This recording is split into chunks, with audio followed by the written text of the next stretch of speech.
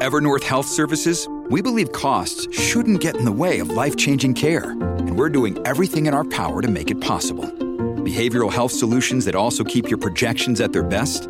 It's possible. Pharmacy benefits that benefit your bottom line? It's possible. Complex specialty care that cares about your ROI? It's possible. Because we're already doing it. All while saving businesses billions.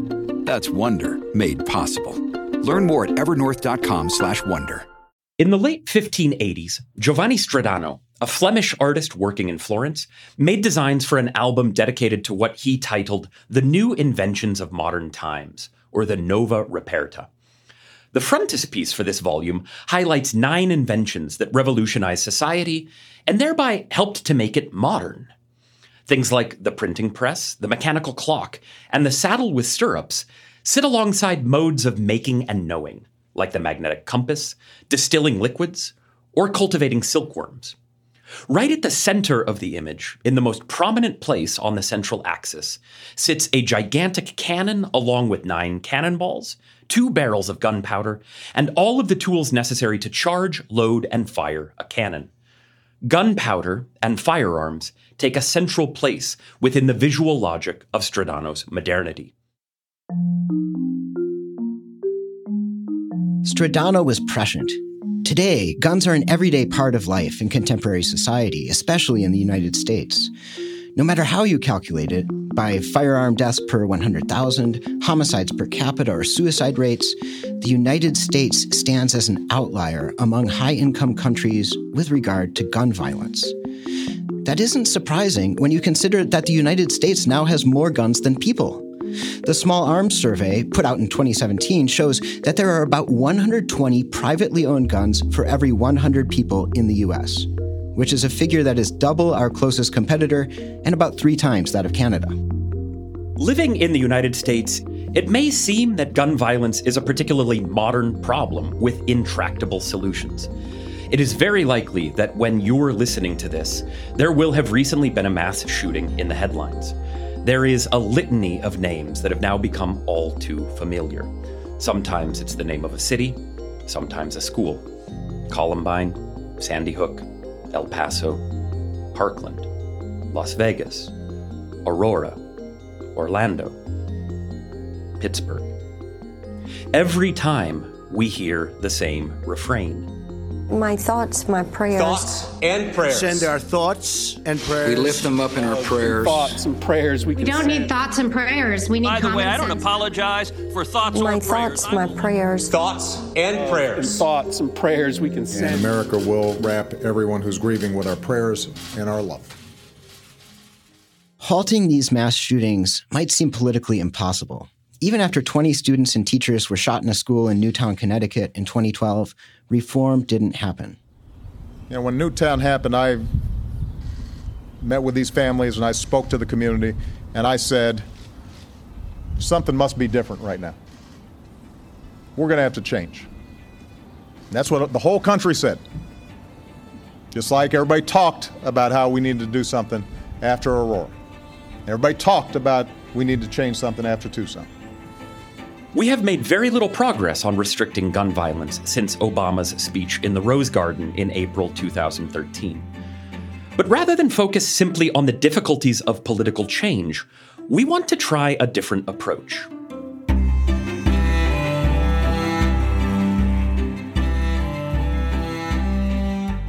Welcome to Genealogies of Modernity. I'm your host, Ryan McDermott. And I'm Christopher Nygren, professor of early modern art and culture at the University of Pittsburgh. In this episode, we reach back in time to look at the history of gun violence, gun control, and 2 particular stories that illustrate how previous generations confronted the dangerous potential of firearms. First, we'll look at Italy in the 16th and 17th centuries, and then the British Empire in the 18th century.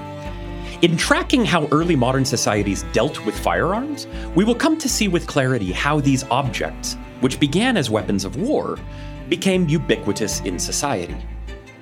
As firearms proliferated, their uses changed. We'll see how different societies responded to the spread of guns and struggled with the moral issues raised by their technological transformations. History suggests that guns and gun violence are impossible to eradicate, but not impossible to control, at least to some degree. But history also holds important lessons for our contemporary situation and how we might escape the idea, ascendant in American legal culture, that the dead hand of history must limit our scope of action in the present.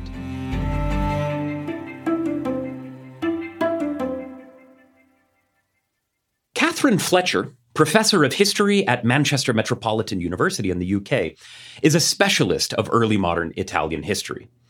She first became interested in firearms in the early 2000s when she was researching a biography of the mixed-race Duke of Florence, Alessandro de' Medici. Alessandro came to power in a period known as the Italian Wars. From about 1494 until 1559, Italy was constantly at war. To simplify things, France and Spain were essentially battling for control of Italy on Italian territory. Battles were constant, death was everywhere, and the struggle was real. As Fletcher points out, these wars were a turning point in the history of firearms. They mark the first time that armies used gunpowder weapons with organized military strategy. We see the Spanish troops really beginning to perfect the technique of dominance on the battlefield with pike and shot formations. So this is using a skilled and really quite disciplined unit of men to effectively almost act like a human machine gun. Spanish troops, it turns out, were really skilled at this maneuvering in tight groups with organized fire. They won several important victories in the early 1500s and revolutionized the way that armies thought about warfare. Guns became crucial, and that had broad-reaching implications. Italy is divided into many states at this time. It's not one united country as we know it now. The Italian states are starting to realize the implications of this new military technology and start to equip their own citizens with firearms for the purposes of defense of the state. Should it be invaded, which is quite likely because we've got this big foreign armies fighting within Italy. So we start to get a system where local people are being positively encouraged to drill with firearms, to learn what to do with them, and to have them in their house, just in case they need them. So in this military context where we haven't always got a very clear line between military combatants on the one hand and civilians on the other, that's, again, it's a very modern distinction, we get firearms proliferation initially for the defense of the state. Invading troops meant that Italians needed to get armed, and to do so quickly. And here's the first place where we see how the deep history of gun violence and arms control are still with us today, in the geography of gun making. A region in the north of Italy known as Gardone Valtrompia, not far from Milan, became the premier site of gun manufacturing. It was at the foothills of the mountains, close to deposits of the metals used to produce firearms and shot. The region also had a strong river, which allowed them to establish water wheels to help in the forging process. But what's amazing is if you go today, right there is the Beretta factory. And we have a continuous record of the existence of the Beretta firm through from 1526, when they are selling arquebus barrels to the Venetian state, right up until the present day. Okay, so the geography of gun manufacture in Italy is more or less unchanged for the last 500 years. Chris, what sort of things were they producing early on? Of course, we are not talking about rapid-fire machine guns. The history of firearms in Europe began around 1340 or so with cannons, which are large, heavy, and generally require multiple soldiers to operate. So there was a race to develop small, portable firearms that could be used by a single soldier. So first of all, you get to a handgun that can be carried around, but needs to be lit by a lighted match, doesn't have a trigger, doesn't have a stock. It's just not, it's not a very easy weapon to use. A key step along this path was the development of the matchlock in the 15th century. Now, the name here is descriptive. The gun is essentially shot by touching a lighted fire to the gunpowder charge. Usually this match was a smoldering piece of rope that had been soaked in saltpeter, and the soldier had to keep that lit if he hoped to fire his weapon. So the matchlock has some obvious limitations. If it is raining or damp, or the soldiers have to cross a river or some other body of water, well, good luck keeping your match lit through that process. Catherine Fletcher has actually shot one of these, and to fire it, she had to hold that wick, that piece of burning rope, just inches from her eyes. It's quite intimidating, and you have to remember to get all the sort of movements right and to put the little dose of powder in the right place at the right time. On the battlefield, though, that intimidation was directed at the enemy. So it's very noisy. There's lots of smoke. You can imagine with lots of those being fired on a battlefield, there's just, incredible noise, very hard to see what's going on, a very, disturbing environment to be in. Subsequently, weapons were made easier to use. In the 16th century, enterprising firearms producers invented the wheel lock. This gun is truly modern insofar as it has a trigger that causes the explosion propelling the bullet. This means that the firing mechanism is entirely self-contained. You no longer need to be carrying a smoldering piece of rope around with you. Just pull the trigger and you get a shot off. Now, initially, governing bodies were fairly tolerant of guns, especially in rural locations, where they were viewed as a useful tool in wildlife management. You may remember a few years back when the Twitter character of the day in the summer of 2019 asked how he was supposed to kill 30 to 50 feral hogs quickly without a semi-automatic rifle. Italian governments were dealing with something kind of like that. So one of the examples that I've got from the 1550s in Bologna is a guy called Vincenzo Vaccaro, which means Vincenzo the cowherd, asking if he could have a gun license for the purpose of hunting. He was granted that permit, as were many others who could show a similar need. But even the professional soldiers, at this point, fighting is very seasonal business. You don't fight during the winter. It's something that happens from the spring onwards, and then they tend to sort of shut up shop. So you have trained men running around for months of the year in which war isn't happening, but they've got access to firearms. And by the middle of the 16th century, the wars had mostly ended. Thousands of soldiers were effectively unemployed, and this creates a lot of problems with the proliferation of firearms and crimes committed with firearms. Especially because the wheel lock, that modern invention that we mentioned above, had another side effect. It made firearms much more portable. Now, that's perceived as quite problematic because what that means is the gun can be concealed. And we get smaller and smaller guns at the same time. So they go down to perhaps being, 8 to 10 inches long. By the early 16th century, we had what we would recognize now as pistols. Of course, these small guns don't have an obvious military use. They can't fire that far or accurately. They might be useful if you're part of the cavalry. If you're trying to control a horse with one hand, you can get a shot off with the other, but that's really about it. Yet these guns were produced by the thousands because they have other uses off the battlefield. In decades before, every nobleman had to have a fancy sword to demonstrate his elite status. Guns became a similar status marker. Pistols were also employed for self-protection, especially when traveling. Groups of bandits armed themselves and harassed travelers on rural roads. And in response, travelers armed themselves. This mutually reinforcing logic of gun ownership takes off here. And so, guns became ubiquitous. And so those are the guns that are first targeted for regulation. Quickly, municipalities began passing various forms of legislation. Already in 1517, we see serious restrictions on firearms in the territories of the Holy Roman Emperor, especially in what is today Germany. But very quickly, Italian states began to follow. So the major points of legislation tend to focus on, can they be concealed?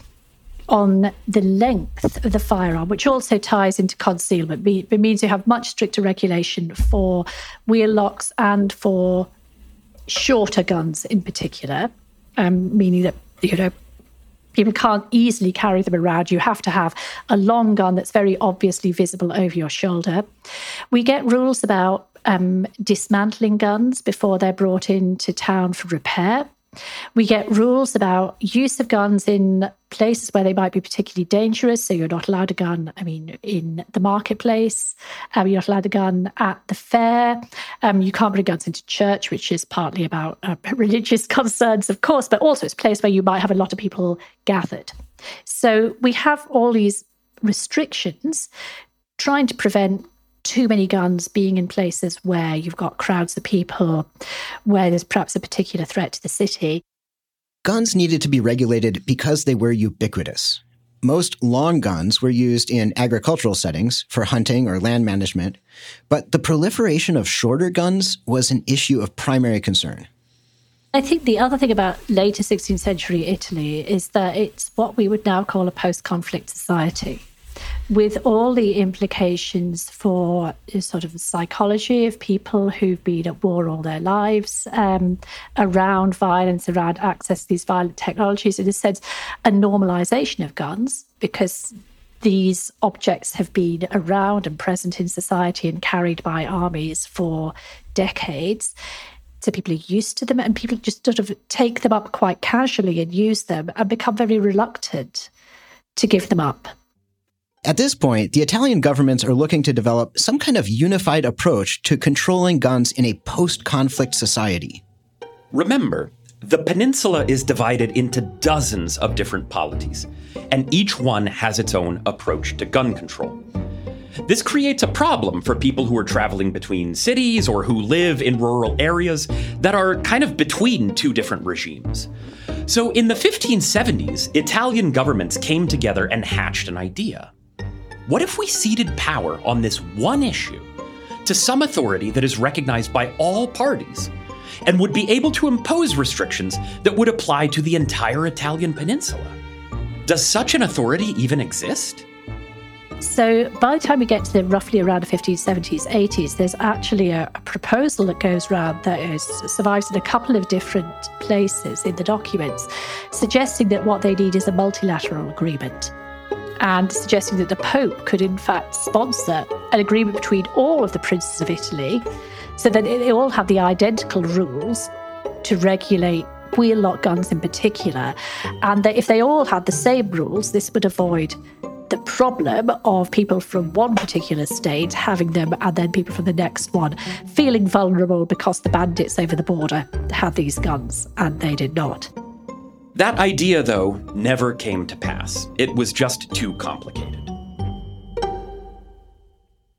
Okay, let's see. So now we're at about 1600? Right, yeah. So guns have been around for roughly 200 years, and they're common instruments of war. And in these post-conflict societies, they're also used for other things, like especially livestock management. But governments were still struggling to control their proliferation. Okay, so what happened next? Here, the details become hard to pin down with certainty. But Colin Rose's research on violence and murder in early modern Bologna show a few things.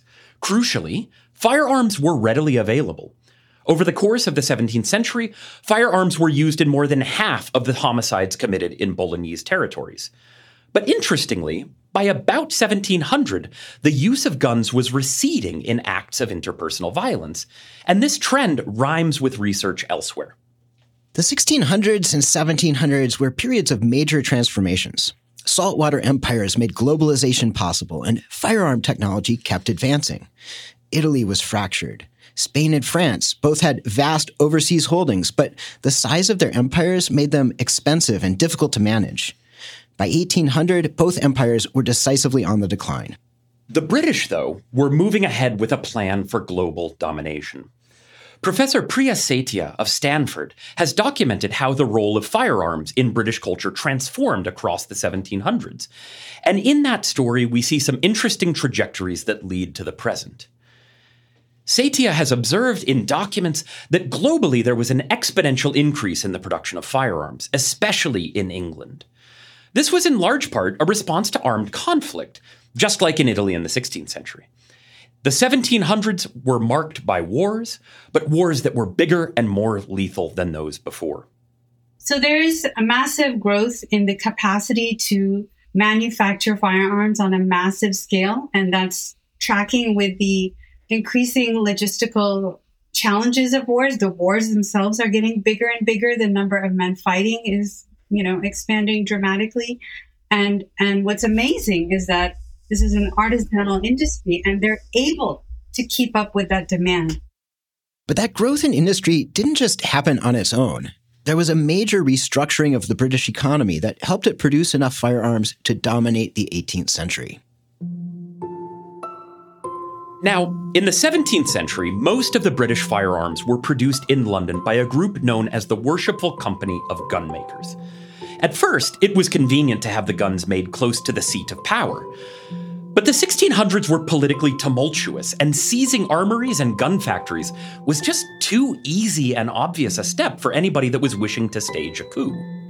And so from the new monarchy's point of view, it's really important to try and make it more diffuse so that there are multiple sources of firearms, so that if rebels capture one, the government still has another. So they very deliberately start to stoke the creation of a firearms industry in Birmingham. Why Birmingham? Because that is an area that already had rich metalworking traditions, like from a couple of centuries earlier. Gun manufacturing moved to Birmingham in the Midlands, and one family became crucial to the British firearm industry, the Galtons. By the middle of the 1700s, Samuel Galton Sr. had established his family business as one of the premier producers of firearms for the British Crown. And this was a lucrative business. England was constantly at war and needed hundreds of thousands of rifles that were known as the Brown Bess to support its overseas adventures. But there is something interesting about this family business. It's fascinating to learn that the biggest gun-making firm in this whole period was owned by a Quaker family. It's a multi-generational story of Quakers, and the reason that's so fascinating is and sort of unexpected is that if you know anything about Quakers, you'll know that a core principle of Quaker doctrine is that war is unchristian, right? And so your Quakers are not supposed to participate in war in any way, in supporting war in any way. For most of the 18th century, though, the Quakers didn't really see much of a contradiction here. They saw firearms primarily as a tool for agricultural work. They helped with the abatement of rodents and whatnot. The Galton family business kept growing and growing, and it was inherited by Samuel Galton Jr. in the 1770s. Their guns were flowing widely through British society, into the military, but also into the hands of people who didn't exactly need them for land management. Now, Galton Jr. was a well-respected member of the British elite. He was a member of the Lunar Society, and he was eventually also elected a member of the Royal Society. He was well-connected and very wealthy. But in 1795, his fellow Quakers called him before the assembly and challenged his participation in the production of firearms. Producing weapons, his fellow Quakers claimed, was not compatible with their faith, and they threatened to expel him from their community. Now, hold on. His father had established the family business decades earlier, and no one seemed to care. I mean, half the Quakers in England were in some kind of business relationship with the Galtons. Why all of a sudden did this become a problem in 1795? To answer this question, Satia believes that we need to look at how the role of guns shifted in British society across the 1700s. Recall that in Bologna, and probably Italy more generally, the use of guns in murder cases was declining toward the end of the 17th century. Guns weren't used all that often to kill people except in war. And that generally accords with what Satia has found in England. When you look at data and evidence on how British people were using firearms, is that even though the numbers being produced are higher and higher, and wars are going on, you don't see firearms becoming important in interpersonal violence between ordinary British people. Even as England is undergoing serious social upheavals like the deposition of King James in 1688, we don't actually see rioters, counter-revolutionaries, or protesters using guns. Around 1700, the use of guns was, in the main, limited to the battlefield and one other site: the defense of private property. Now here, it is important to remember the monumental changes that were happening in early modern culture. Because, of course, land doesn't naturally belong to anyone. And for much of British history, land had been considered a common good, generally available to the public for things like grazing livestock and growing food staples. But by the 18th century, the enclosure movement had transformed the vast majority of public land into private property. Suddenly, land was something that had to be defended by the people who newly owned it. And firearms were very useful for that purpose. There is a certain set of interactions where you do see firearms, and those are conflicts around property. So, as we know, the 18th century is the period in which private property is really being consolidated as kind of the soul of British governance and society. It's the organizing idea and principle. And so there are a new set of crimes. And so the one place where you see guns frequently used is in conflicts around property. Both property owners and those looking to violate property are now using guns. Landowners keep them ready to hand for when they need to defend their territory, and robbers and highwaymen are now carrying guns, most often obtained illegally. But for the reasons described above, early modern weapons weren't terribly reliable. When we say that they were used in defense of property, we mean two things. First, they were mostly used to fight off rodents and other pests, so trying to keep the material from being eaten. Second, in the cases where they were used to defend against another human being, guns were mostly brandished but not actually fired, because there was no guarantee that it wouldn't blow up in your face, and the ability to aim a shot was actually quite low. So the idea was to wave this dangerous weapon in the face of someone who's trespassing on your property, and that alone is supposed to, terrorize them and get them off your property. By about 1800, guns were being used in different ways, and this was for several reasons. Remember, this was a period of continuous war. First, the Wars of Succession, then the 7 Years' War, then the American Revolution, then the French Revolution. Constant wars meant that British gun makers were churning out at full capacity. So there were more guns in circulation in 1795 than 1700. Statistics recovered by Satia bear this out. In London from 1700 to 1760, only 3 to 8% of killing indictments involved deliberate shootings. That is to say, about 2 to 5 cases per decade. And by about 1800, though, those numbers were rising, especially on account of the American Revolution and the Napoleonic Wars, which went from about 1803 to 1815. During those conflicts, the British produced weapons at a new clip and sent vast numbers of soldiers to fight with guns in hand. So there's kind of mass sustained exposure to firearms in a whole new way for those wars. And you start to see new firearms appearing in violence in Britain in new ways that are not related to property. As up until the 1790s, it was either related to property or they were not appearing in interpersonal violence among British people. During these last set of wars, you start to see they're still not being used in crimes of passion, but they are being used in kind of a new kind of totally casual violence that has nothing to do with property. And I think that is also starting to shift how people think of firearms. So firearms become scandalous and negative in a new way in the 1790s. So that's one reason why the Quaker community turned on Samuel Galton Jr. The mass production of firearms over the course of a century meant that they were now widely available for acts of interpersonal violence, and that created a particular kind of scandal. But there was also a general shift in the way that the Quakers thought about the economy. Now, the Greek root for the word economy, oikonomia, means something like household management. Before professional economists invented measures like the GDP or the Gini coefficient, to think economically meant to see something holistically. Do we have enough wheat to get through the next month? If not, where can we sacrifice something else in order to make up for that? To think economically in that sense means to see everything as connected. And as we've seen, this was a period when war was constant and ubiquitous. So it was really hard to be involved in the British economy in any way and not to be implicated in the economy of war. And in 1795, this connection to violence pushed the Quakers to a breaking point. Samuel Galton Jr. was called forward by his local Quaker community, who offered him an ultimatum. Either stop producing weapons of war or face expulsion from this religious community. And he said, well, how come this has never been objected to for the 93 years that my family has been engaged in this business before? Everything going on around us, whether it's banking or industry or what have you, is supporting war, because war was pretty constant, right? But there was another reason why the Quakers felt they had to take a stance against arms in 1795, and that was the connection between firearms and the slave trade. The Quakers were the leaders in the abolition movement.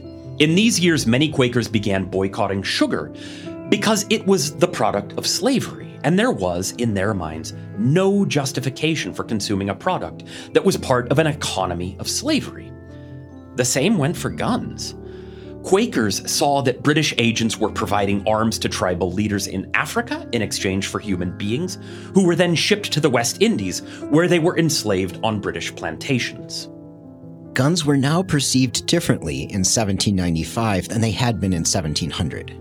For the Quakers, they were part of an economy predicated on war and slavery, and part of a social system of interpersonal violence. I think what happens is that there's an order of magnitude kind of shift in terms of how long and how many men have exposure to firearms in the next set of wars. And I think that sustained experience of being trained in impersonal killing, like killing that is not motivated by any immediate emotion, but it's just something you're doing at a distance on orders. That is something happening on a collective, it's in a collective experience for an entire mass of society, British society. And you see a lot of the violence, the new kinds of violence that's not related to property that you see is happening among ex-soldiers. The Quakers didn't want to compromise their stance against slavery. They also felt pressured by the increasingly violent role that guns were understood to play in society more broadly. So now we can see why the Quakers were so disgruntled with Samuel Galton Jr. He is perceived by members of his community as being complicit in the rise of interpersonal violence and the slave trade because he is producing firearms. So this is what led to Galton being called out by his Quaker community in 1795. Now, Galton defended himself, and in doing so, he made some interesting arguments. Is he asks, any more guilty of sin than, say, a farmer who produces the barley that goes into the production of beer, which will eventually lead to intoxication? Looking at the entire life cycle of products, does anyone stand outside of it? But he also advances a second argument, which may sound familiar to modern Americans. As Galton says, he controls the production of his guns, but he has no control over how people use the guns once they've purchased them. Essentially, guns don't kill people, people kill people. Galton printed these arguments in a broadsheet, but in doing so, he also opened up some space for rebuttal. And I found a copy of it that Morris Birkbeck, who's, this is the family that founded Birkbeck College in England, in the margins where he sort of disputed a lot of Galton's points, and he didn't buy the argument that guns don't kill people. He said that is their only purpose, right? So he was sort of this new school emerging at the time that saw, especially among Quakers, that saw firearms in a very negative light and no longer as sort of one of the tools for spreading civilization based on property. So what we see here is that Galton's tribulations in 1795 in some ways presage modern debates about guns. On one side, the National Rifle Association maintains that guns don't kill people, people kill people. On the other side, gun control advocates argue that in a law-abiding society, firearms don't have a lot of purposes other than to inflict harm. So there are already people who dispute that idea at the time. It's a contested idea, and it remains contested. And I think what's happening, though, is, again, this late 18th century and early 19th century is the period where modern ideas, liberal political economic ideas are really being consolidated. And the idea that things that are being sold and bought can be morally neutral and anything is just a commodity, right? Whether it's sugar, whether it's cotton, whether it's a firearm, whether it's, any good is just a good, right? You can understand abstractly as a commodity. This is a new idea, right? And it's something that becomes urgent for those invested in liberal political economy to kind of really nail down. But of course, it is impossible to nail down intractable questions of moral agency in a world where all moral agents are becoming connected. As economies become more complex and intertwined, life becomes a balancing of moral calculus. It was not immediately obvious to Britons why it was unethical to consume sugar in 1795, but eventually the abolitionist movement won out. Guns were similarly problematic. They raised questions that were uncomfortable. Such as, if most of the guns produced went to arm the British military, could someone produce those weapons and claim to be a pacifist? And even if you're not a pacifist, what if some percentage of those firearms went into private hands and were used to commit crimes rather than wage war? Is the producer responsible for those acts of violence? The passage of time made those questions acute. By 1795, guns were being used in ways that had not been the case 100 years before. And the Quakers struggled with this. In the summer of 1796, they officially declared Galton Jr., quote, not in community, quote, with the society, and, quote, it hereby disowns him, end quote. But their ostracization didn't stick. The Birmingham meeting of Quakers found ways to reconcile themselves enough with the Galton family to allow Galton at certain services and to accept his donations. Galton's interactions with the Quakers are emblematic of the fraught moral terrain surrounding guns. Invented as objects of warfare, over the centuries they reveal themselves to have other uses. Violence, whether interpersonal or state-sanctioned, seems never to be far behind. And this has made guns difficult for many people to accept wholeheartedly, even as it was difficult to completely reject them. And over the next few centuries, Britain became increasingly uneasy with its role as one of the primary producers of firearms. Wars in the 19th and 20th centuries meant that the industry persisted, but not without its struggles. And after the Second World War, the British firearms industry rapidly declined. By the late 20th century, firearms were manufactured primarily in 5 nations: the United States, Russia, France, Germany, and China. And these days, other countries have to purchase firearms for their police and militaries from these nations. And this economic structuring has serious ramifications for gun control in the gun-producing countries. It turns out it's much easier to regulate guns in the places that don't make and sell them in great quantities. There's no domestic industry that they need to worry about. Their military and their police can still buy guns from the main manufacturers that are more and more concentrated in the U.S. and Europe.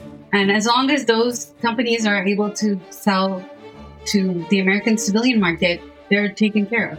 So basically, gun control everywhere else in the world depends on the U.S. having no gun control. Gun violence is arguably one of the defining features of modernity.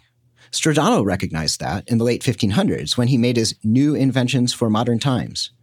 But as we've seen, the history of gun violence isn't a straight line. There are crooked paths and false starts. From the very beginning, controlling the proliferation of firearms has been a concern of more or less every modern state. And as we've seen, at certain times and in certain places, governments have had success in controlling the proliferation of gun violence. But not really in the U.S. In a 2022 Supreme Court case, New York State Rifle and Pistol Association versus Bruin, the justices of the Supreme Court struck down a New York state law that had applied strict permitting requirements to the possession of firearms. Okay, wait. So New York is trying to say that some people can't go out and get a gun license. Are these like convicted felons, or what are the limitations here? Well, for instance, for most of the last 50 years, it has been difficult for convicted felons to purchase firearms. Similarly, since 1994, people that are subject to a restraining order for domestic violence have not been able to possess firearms. Both of those regulations are now up in the air. The majority opinion striking down the New York regulations wrote that the Constitution presumptively protects the possession of firearms, and that, quote, the government must demonstrate that the regulation is consistent with the nation's historical tradition of firearm regulation, end quote. And so to take the example that I just cited, because domestic violence laws were mostly passed in the last 50 years or so, they couldn't possibly be relevant to the Second Amendment, which was ratified in 1791.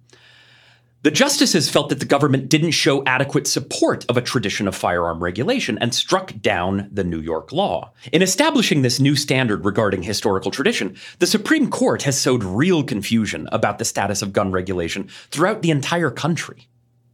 I thought that even though gun regulation varies across states, it's a pretty settled legal landscape. I mean, I found a website that lays out what kinds of guns you can and can't buy state by state and what you need to get a license. So what's the confusion?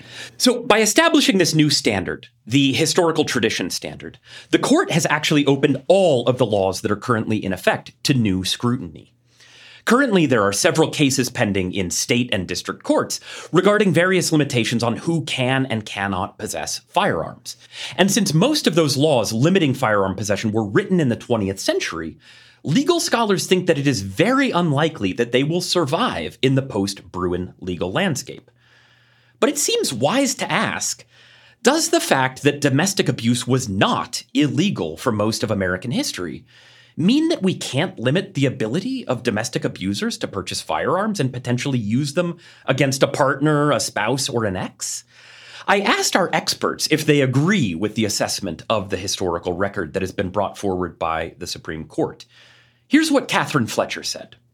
Well, I would say that the historical tradition coming out of the Italian states, but also more broadly across Europe, identifies very clear places where firearms are allowed and where they aren't. And where they are allowed is very definitely in the context of a militia. You might make the case that they are allowed for limited purposes of self-defense while traveling. You might make the case that it's very clear, in fact, that concealable weapons are widely banned, that there's a definite precedent for banning concealed carry in all sorts of contexts, and that there is a definite precedent for banning the most dangerous sorts of firearm currently available and limiting public access to only those firearms where one can see a very straightforward, legitimate use, either in the context of agriculture or in a military context. So that's my historical precedents from the European laws. I'm happy to write them up for the Supreme Court. Priya Satia was even more direct. Firearms have always been regulated, even in the American colonies. If you want to go by English common law, of course they were regulated. I mean, the whole talk we've had today was, about all those efforts at disarmament in Britain. Firearm ownership rates were higher in the American colonies for various reasons. But again, what kind of firearms did people have? They had, not very well functioning guns that they used on their farms and that they used in hunting maybe. And then when there was some kind of military crisis, they were very frustrated that they didn't have easy access to military grade firearms. And that, again, is, was what the Second Amendment was trying to address, is that those would be provided and they wouldn't have to just use their crappy hunting gun at home in a sudden military emergency, that there would be government provision of that stuff. In fact, several historians have argued that this was the point of the Second Amendment, to place an affirmative obligation on the government to provide military-grade firearms to the citizenry in the event of a war. Now, recent Supreme Court cases have strayed from this reading. Even as justices have declared that history ought to guide constitutional interpretation, they have put forward views on history that are hotly contested by many academic historians. If judges are concerned with following the traditions and precedents set by history, perhaps they should consider more directly one of the challenges that all historians face, which is history's silences. For instance, does the fact that a certain kind of weapon, say automatic rifles, weren't regulated in 1791 mean that the framers wouldn't have wanted them regulated at all? Or does it simply testify to the fact that those weapons didn't exist in 1791? By the logic of the Supreme Court's history and tradition standard, it is logically impossible to regulate newer kinds of weapons because they could not possibly have been regulated before their invention. This is a legal catch-22 predicated on bad historical thinking. Historians think about how the past impinges on the present, how the past haunts the present, in the words of Michael Pewitt from an earlier episode. Historians generally think about change over time as a process, not in terms of sudden ruptures. They're mostly averse to what we've called modernity talk, a way of thinking that wants to see the present as radically different from or detached from the past. Through the episodes in this podcast series, we've been highlighting some of the shortcomings of that mode of thinking, and we've engaged in a genealogical analysis that looks for connections between the past and the present, sometimes deeply submerged. But sometimes there are stark breaks in history, moments that mark a before and an after. Events like the French Revolution or the harnessing of the atom seem to mark very clear dividing lines. With regard to the Supreme Court's decision on gun control, historians have been increasingly voicing a concern that the dead hand of history is slowly squeezing the life out of contemporary American society. As we've noted, many scholars argue that a truly historical reading of the Constitution supports gun control. But is a strictly historical reading even the right way to go here? As we've seen, guns played many roles in pre-modern society, but limitations on the technology of early modern guns made it difficult, if not impossible, for a single person to cause a mass casualty event. Now, individuals cause those mass casualty events all the time. So, could this be a place where a bit of modernity talk might actually be a good thing? Rather than search through the tradition of 18th century gun legislation, maybe it's worthwhile to acknowledge a break between the past and the present with regard to gun control and specifically technology. Pre-modern weapons were radically different, and maybe that matters more than a strictly linear interpretation of history. Galton articulated an argument that seems to presage the modern line that guns don't kill people, people kill people. But we're now in a place where we can recognize the reasons why that analogy is not as self-evident as it first appears. Even as they linked the movement of the trigger finger with the death of another person, Galton's guns could kill one person every 20 seconds or so. The violence afforded by his guns was relentless, to be sure, but its pace was slow. And even so, his fellow Quakers felt that producing guns brought him unacceptably close to advocating for interpersonal violence. The sides of the debate haven't really changed all that much, but the technologies have. In the 1700s, a schoolhouse shooter, and sadly there were indeed schoolhouse shootings, could get off a single round. While he reloaded, others would quickly intervene. That's not the case any longer.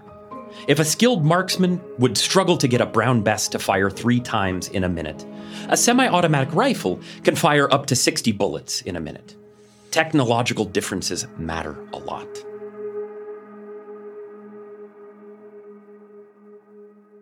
One of the things you realize when you begin to take the genealogies of modernity seriously is that history is not clean and neat. It doesn't offer straightforward principles for action in the present. And the historical tradition of gun control, it turns out, is thick and variegated.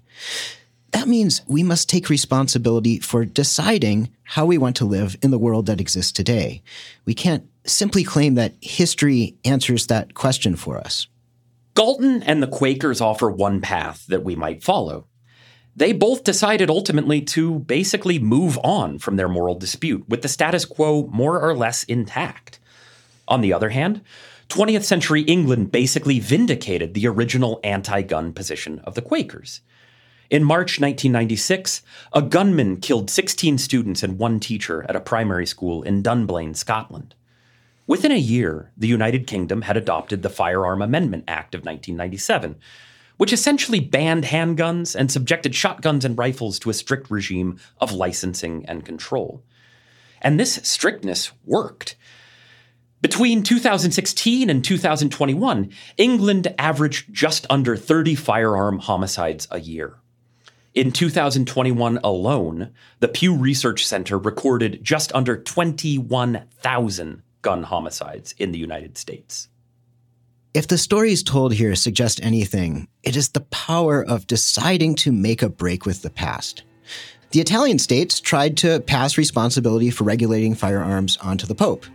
Galton and the majority of Quakers agreed to disagree and just moved ahead. But in the face of unspeakable tragedy, the British Parliament found a way to diminish gun violence. Around the same time, Australia instituted similar controls and also saw a commensurate drop in gun violence.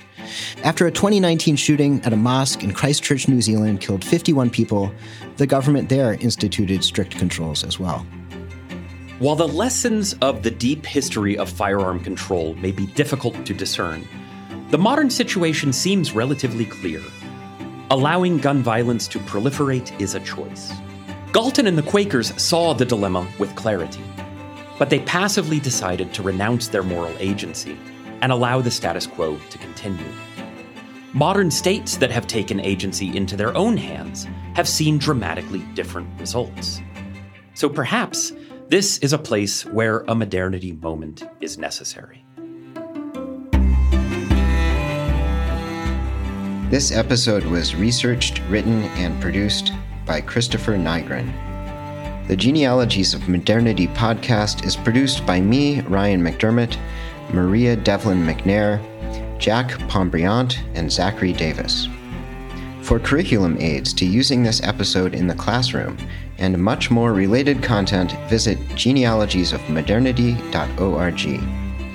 Genealogies of Modernity is a project of Beatrice Institute and the Collegium Institute with support from the National Endowment for the Humanities. If you enjoy this podcast, you can support us by sharing the show with your friends, subscribing, and reviewing us on Apple Podcasts.